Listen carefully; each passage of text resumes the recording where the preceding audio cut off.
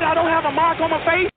I'm the greatest thing that ever lived. I don't have a mark on my face. Yeah. And I upset Sonny Liston, and I just turned 22 years old. I must be the greatest. I told the world, I talk to God every day.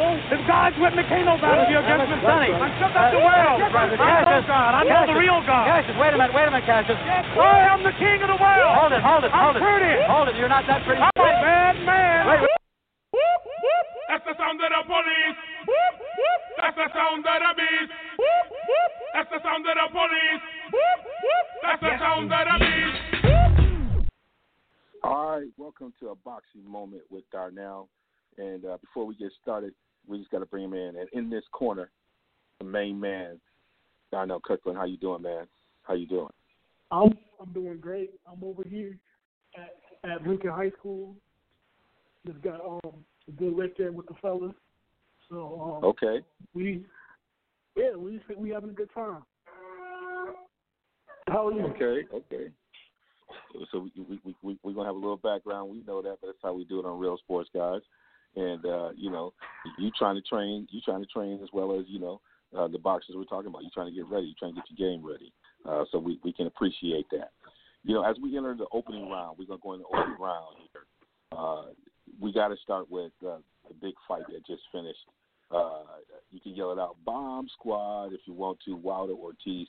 It was clear Ortiz was dominating this fight throughout it. Incredible pace. I mean, everything he wanted to do, the diet was paying off. You got a feeling that if the big fella, didn't pick it up, that at least he was going to lose by decision. It was pretty clear. And then out of nowhere, Deontay does what Deontay does, and emphatic ending. It brought me out of my seat in a way that only he can make it. Like, as you summarize and talk about that fight, what did you take away from it as you watched it? And then the second part of the question is, can Wilder use that strategy to beat Fury? He used it against Ortiz, but I'm not sure if the strategy he's using will work against Fury. If you could speak to that second. Well, it's like Wilder always says. You got to be perfect for 12 rounds, but I only have to be perfect for that 1 second. And that proved to be true. Last week against Luis Ortiz, I mean, he just wasn't able to withstand that powerful punch that Wilder is able to bring forward. And it wasn't just a lucky punch. It was a punch that was set up. So he was setting it up for the last couple of rounds before the stoppage happened. And as far as it translating to the Tyson Fury fight, I think he can do it because I think he has a chance to finish the fight with anybody, in my opinion. It's just going to have to come in a little bit different way. I think he has to press more and come forward more. I think you have to be more of a pressure fighter. You have to go to the body more and to open up the shots instead of trying to let the shots come to him when he did with Ortiz. That's my opinion. Yeah, and one of the things I think Wilder has to do more as I was watching that fight, even if he takes the strategy that you said, I think he has to become more active with his jab. I think his jab is a great weapon. I think it's underutilized. I think because of the great athlete he is, you can imagine what would Emmanuel Lewis do with him. You know what I'm saying? One thing he does fight tall the way you wanted to fight. But I would just love to see him be much more active with his jab. The reason why he got the knockout is he did what I call he did the Klitschko. He blinded him with the jab and he came over the top with the right. That's textbook, Emmanuel Stewart, right? And I just think he could be much more effective and control a lot if he utilizes a jab. I think if he starts to execute with that jab, not only I think he can win rounds with a jab, so not really expending himself the way he doesn't want to. He's in great shape. I think he can control distance and fight, and I think that would be very important against someone like Fury because he could position Fury to move to a spot where he wants to because he's always trying to pull his little Ali but he can use his jab to get him to move into a direction where he wants to, and put that psychological pressure that you have on him, like not necessarily hitting, but because he's throwing it, he's psychologically wearing you down until the fact that you make that mistake. So the one thing I would say, I would just love to see him use his jab more. I don't know if that's what you've observed. Oh, yeah, you're making very excellent points in my opinion. The jab is a very good way to open up and set up different shots. But it's kind of difficult to jab a lot with a guy that has very good head movement because the target is always just moving. It's not stationary. So, in my opinion, one thing that Wilder can do is you have to jab to the chest and you have to jab to the solar plexus. Yes. And with a guy with good head movement, when you jab to the solar plexus and jab to the chest, because that doesn't move. Your head can move, but your chest is going to stay in the same spot. So I think the jab should go down to the chest and to the body to open up the shots. Because if you look in the first fight, when Fury would always duck to the side, right? So he jabbed in the chest. When he tries to do that, he's leaving his head in position for the right hand left hook combination. You're going to catch him. You're going to time him and catch and time his movement. But it seems like we're kind of in the same place here because we have the same points. You know what I'm saying? So it's spending time with you. I'm getting a lot of this. So Ortiz, and we have in these years we always have one or two boxers that nobody wants to fight. Either they got great power, or they're a lefty, and people just don't want to deal with them because they're lefty. We always have that one boxer that he can never reach his greatness because he can never get timely matchups. This says so much about Wilder that not only he fought Ortiz once, but he fought him twice. It says a lot about who he is. But, where does someone like Ortiz go, who's clearly, in my mind, still an elite boxer in the division? If anybody but Wilder, I think I would put him up against any of the other ones. And it'd be interesting to even have Ortiz fight someone like Fury because of his technical skills that he brings to the table that might fit better with someone like a Fury that is, I think, in some ways representative of everything he faced when he was boxing amateur or, in those ways where it was much about technique and movement and things like that, where, he might be a better. But where does he go from here if you were trying to match him up and trying to reestablish him and get him going? What kind of moves would you try to make? Well, it's tough when you're in this position because a lot of guys don't want to fight him, so it really opens up to who is willing to fight him. But a fight that I always wanted to see was him and Povetkin because they're around the same age. And they were in the Olympics, not Olympics, but they're in the amateurs around the same time. I would see that fight. Maybe he could fight Dillian Whyte, hopefully, because Dillian Whyte is going to try to build himself back up. Maybe he can have a fight with Dominic Brazil. Guys of that nature. The guys at the top, like Wilder, Fury, Joshua, I don't know if they'll necessarily be able to get those fights right now. So you think in that next tier, guys who themselves have to get a victory to kind of get themselves back into the championship conversation, who have that same interest, hunger, may not want to fight Ortiz any other time, but are in a position where they need a victory. They need to put something on the line against someone like Ortiz to be considered, when everything else gets cleaned up with Joshua and Fury and Wilder. That makes a lot of sense. All right, that was it with the opening round. We're going to move into the middle round, and we're going to get some body blows here with this. We got the big fight coming up, Joshua and Reese.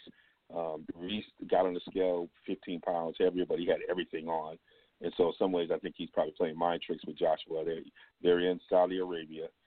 It's definitely hot. A lot of things going on in the fight. I didn't know Saudi Arabia was going to be the mecca for boxing right now, but a lot of things are happening in Saudi Arabia right now. They're expanding to commerce in other ways. So why not boxing? So the fight is coming up. We've seen a lot of people have analyzed this. There's a great piece where you have several people who were at the first fight, including Sylvester Stallone. I mean, it's a great piece where they're kind of taking each element of the ride. It really gives it, getting into the mind of Reese and getting into the mind of, you got Mike Tyson and just a great piece. And, they all talked about, there's a point where you have to make a decision about whether what you want to fight forward. And it was clear when they said Joshua was in that corner. He had made a decision. He was confused. He was embarrassed that he was looking for a way out. Now he has a chance to come back here and try to do redemption. His countryman, Lennox Lewis, found himself in a more devastating position. But Lennox had this. I don't know if it's I don't know what the foundation, but Lennox always had this sense of dog in him. He came back in emphatic fashion. It's not the first time someone had to do that. You look at this fight. What are the keys to victory for both fighters? Well, if I'm Anthony Joshua, I want to stay on the outside. I want to use my jab, stay away from the power of Andy Ruiz. I want to utilize, well, quite frankly, the ref that was chosen for this fight, Louis Fabone. He is known to be a controversial ref that doesn't allow infighting. So I'll use that to my advantage. I'll try to stay away, use the jab, score points, and survive. And I think if he does that, he'll be victorious. Conversely, for Andy Ruiz, the deck's going to be stacked against you, man. So you got to press forward. You have to win by stoppage. If you don't knock him out, I don't know if you're going to be able to take it home on the card. So I think you have to try to replicate what you did in the first fight, and you have to press forward, fight on the front foot, and push Anthony Joshua back. Anthony Joshua came into this fight lighter. He cut about a good 15 pounds. So he's going to be lighter, and I don't know how his punch resistance is going to hold up. So I think definitely stay on the front foot, pushing Joshua back, letting the hands go. I think that's going to be a recipe for success for Andy Ruiz. So as you're making a prediction, who do you think will win this fight? Oh, man, it's tough. Because when I first saw – my first thought was Anthony Joshua by unanimous decision. But after seeing the weigh-in today and seeing that Joshua had cut all that weight and Ruiz has actually gained weight, I think Ruiz might actually have the power to stop Anthony Joshua. So I think I'm going to pick Andy Ruiz by him. Late round stoppage. Mid to late round stoppage. That would put a shock across the boxing world in a lot of different ways. And make Ruiz, who has uncanny hand speed for a heavyweight. I mean, that was one of the first things before the first fight I said to you. I finally started watching videos like, this guy got incredible hand speed. Like, people are not talking about him. And it proved to be, power and hand speed in the heavyweight division is a great thing. And not everybody has it. Your ability to exchange and counter back in those real powerful exchanges.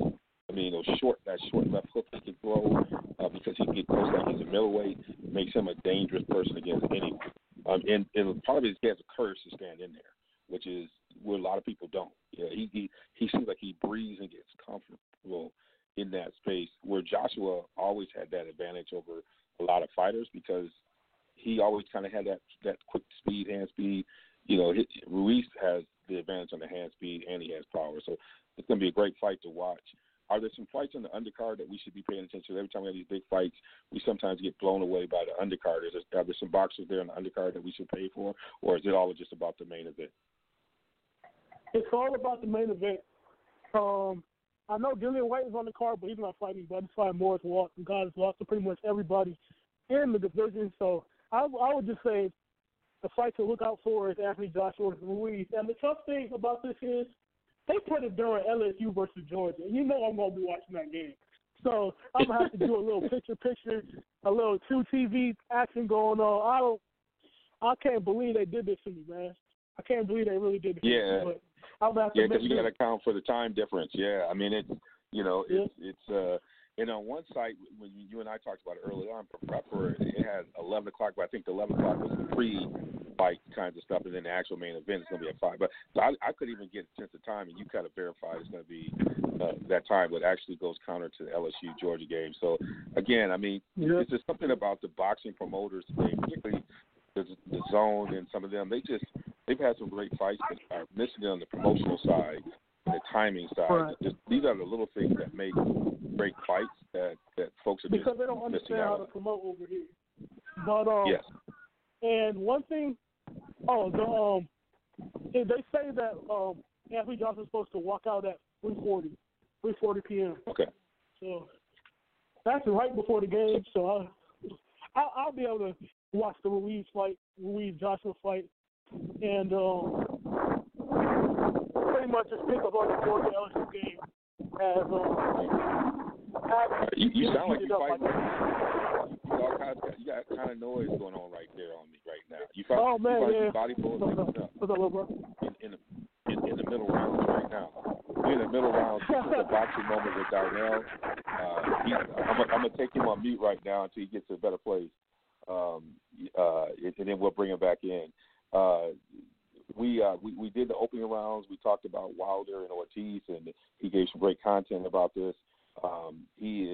We're in the middle rounds, talk about Joshua and Ruiz and the keys to victory. And when we come back here in a few minutes, we're going to talk a little bit about Lions only. You know, you can't do anything right now without the Lions because you got to have the Lions only. And the Lions only, you know, what's all about that. They don't play over there, so we can't have a segment out here when we don't spend time talking about those Charlos.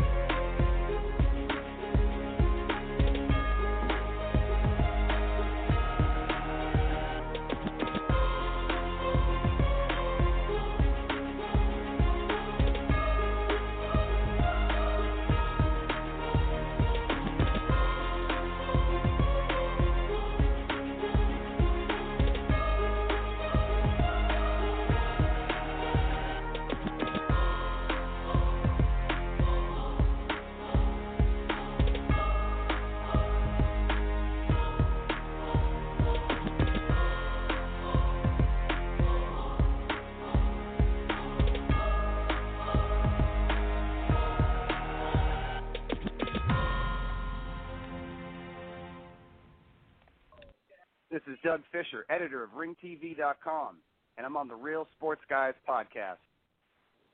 All right, that's our man Doug Fisher, editor-in-chief of Ring Magazine. We've got a lot of love for him. We're on a boxing moment here. Heavyweights are heating up as a part of this, but we're going to get in and talk a little bit more about what's happening with some of these other divisions. And the Charlos, we got the Lions only going on. They return. It's gonna be, we got a couple other fights here, but we got the big Charlo coming in. We've got that belt. He's got a defense against Hogan coming up here this weekend as well. That'll be on the card. And wanted to get Darnell's perspective on what's happening with Charlo. This fight is not, again, a fight that's not getting a lot of pub. That should get more pub. So Darnell, when you think about what's happening here with Charlo against Hogan. What are some of the things you're going to see about this fight? What should people know about Hogan? Well, with Charlo and Hogan, you got a guy in Dennis Hogan, which a lot of casual fans are not going to know exactly who we're going to see in the fight this week. But if you go back to his last fight, he fought a guy named Jaime Munguia, who was the 154 WBO champion. He's a guy. He's a young, up and coming, very good fighter. He's about 6 feet tall, has power in both hands, and a lot of people say Dennis Hogan came out with the victory in that fight. It was a very controversial decision for Jaime Munguia, but that definitely has risen the stock of Dennis Hogan. So Dennis Hogan is a respectable opponent. And I don't think it's going to be a fight that Charlo will necessarily look great in, but I do expect him to be able to win, come out with a victory. And it's he's kind of. It feels like he's ready for another big fight at some point. Where do you see if Charlo gets his victory against Bass Hogan? Where do we got to go to see him get back into a big fight? That's going to be like could be a pay-per-view level fight. What kind of fights are we looking at? It's tough because, like we're seeing with Terrence Crawford at welterweight, the top fighters at 160, they're on the zone. You have Canelo, you have Demetrius Andrade, you have Triple G, all those guys on the zone, and they won't fight them. And it's easy to say, okay, you could go to the zone and maybe you'll be able to fight, but look at Demetrius Andrade. He went to the zone, and Canelo won't fight him, Triple G won't fight him, and it even goes so far as after Triple G's last fight, Andrade, mind you, is the zone fighter. He went into the ring and confronted Triple G. What did the zone do? The zone turned the cameras off. The only reason I know Demetrius Andrade went into the ring and talked to Triple G in the ring after the fight is because it was on Demetrius Andrade's Instagram. The zone didn't say the fight, and even the zone fighter, they don't promote him. They don't want him to get the fight. So what makes you think that they would do different for Jermall Charlo? So as far as him getting a big fight, I heard a fight that's on the undercard, Matt Korobov and Chris Eubank Jr. They're fighting, and the winner of that, I've heard they're probably going to get a shot at Jermall Charlo next, which will be interesting. But then again, it's not the pay-per-view level fight that you're talking about. Wow. So we're here in the middle rounds and the body blows here. Talking to Darnell Kirkland here on A Moment in Boxing with Darnell. We're about to move into the championship rounds. What are some of the upcoming fights that you're excited to watch that you want to share with our listeners? Well, I'm always excited to see Gervonta Davis fight. And he's fighting on the 28th in Atlanta versus a former champion named Ryoka Gamboa, which he's past it. He is a little washed up. But it's going to be exciting to see him get into the ring. You have, next week, Teofimo Lopez versus Richard Commey. Teofimo Lopez is a rising star in the game. He reminds me of young Danny Garcia. And he's going to get the guy in Richard Commey, which gave Robert Easter all he can handle. And now he's climbed his way back and he has a belt. So they're fighting for Richard Commey's belt. And the winner of that fight will fight Vasyl Lomachenko next year. So that is a big fight. Terrence Crawford is fighting also next week, which has gotten zero press, zero promotion, and zero commercials. He fights on ESPN, but Max Kellerman doesn't talk about it. If you haven't heard Stephen A. Smith talk about it, you haven't seen it on any commercials. So I don't know what ESPN is doing. ESPN is sitting on their hands. Terrence Crawford deserves better as far as he deserves a better promoter, but as it looks like Terrence Crawford's gonna do a top rank until he retires. That's what Bob Arum said. So that's all I can go by. Wow. One of our future podcasts has got to be on the art of promotion and what's going on. Maybe have you and Dougie Fisher, just talk about the things that you're talking about. This is not just about before it was a Showtime HBO thing. But even as you describe fighters within the same camp and not being like the inability to make good fights is the art of that has been lost. And we had some great matchmakers actually with HBO and Showtime back in the day, but now things are spread out.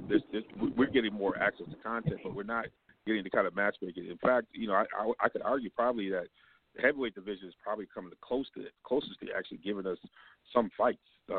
Where we got all this talent somewhere else. And so this would be a great conference for us to maybe get Dougie on at some point. Heavyweight on 154. Yeah. 150. Don't sleep on 154 because you have Hurd. He fought Jared Hurd fought Julian Williams. You have Charlo and Harrison fighting. The winners of those are going to meet up.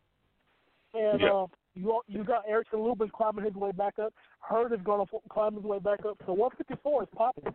154 is having a lot of movement, and you can also see the same thing at 118. That you know, people don't pay attention to the weights under 126. But some of these other divisions have, what I would say, big pay-per-view like fights that can make huge money, in which both parties, whether it's the Zone, ESPN, or whatever, can still make a lot of money. Particularly the way in which they can leverage streaming services. I think that technology allows them a lot more flexibility, even access points for both subscription bodies. You know what I'm saying? In ways that can still make the money. So I just don't understand. I think they got a business model right now that could actually be better for crossover, and it's just not happening. So it'd be loved because I said it was going to grow to this after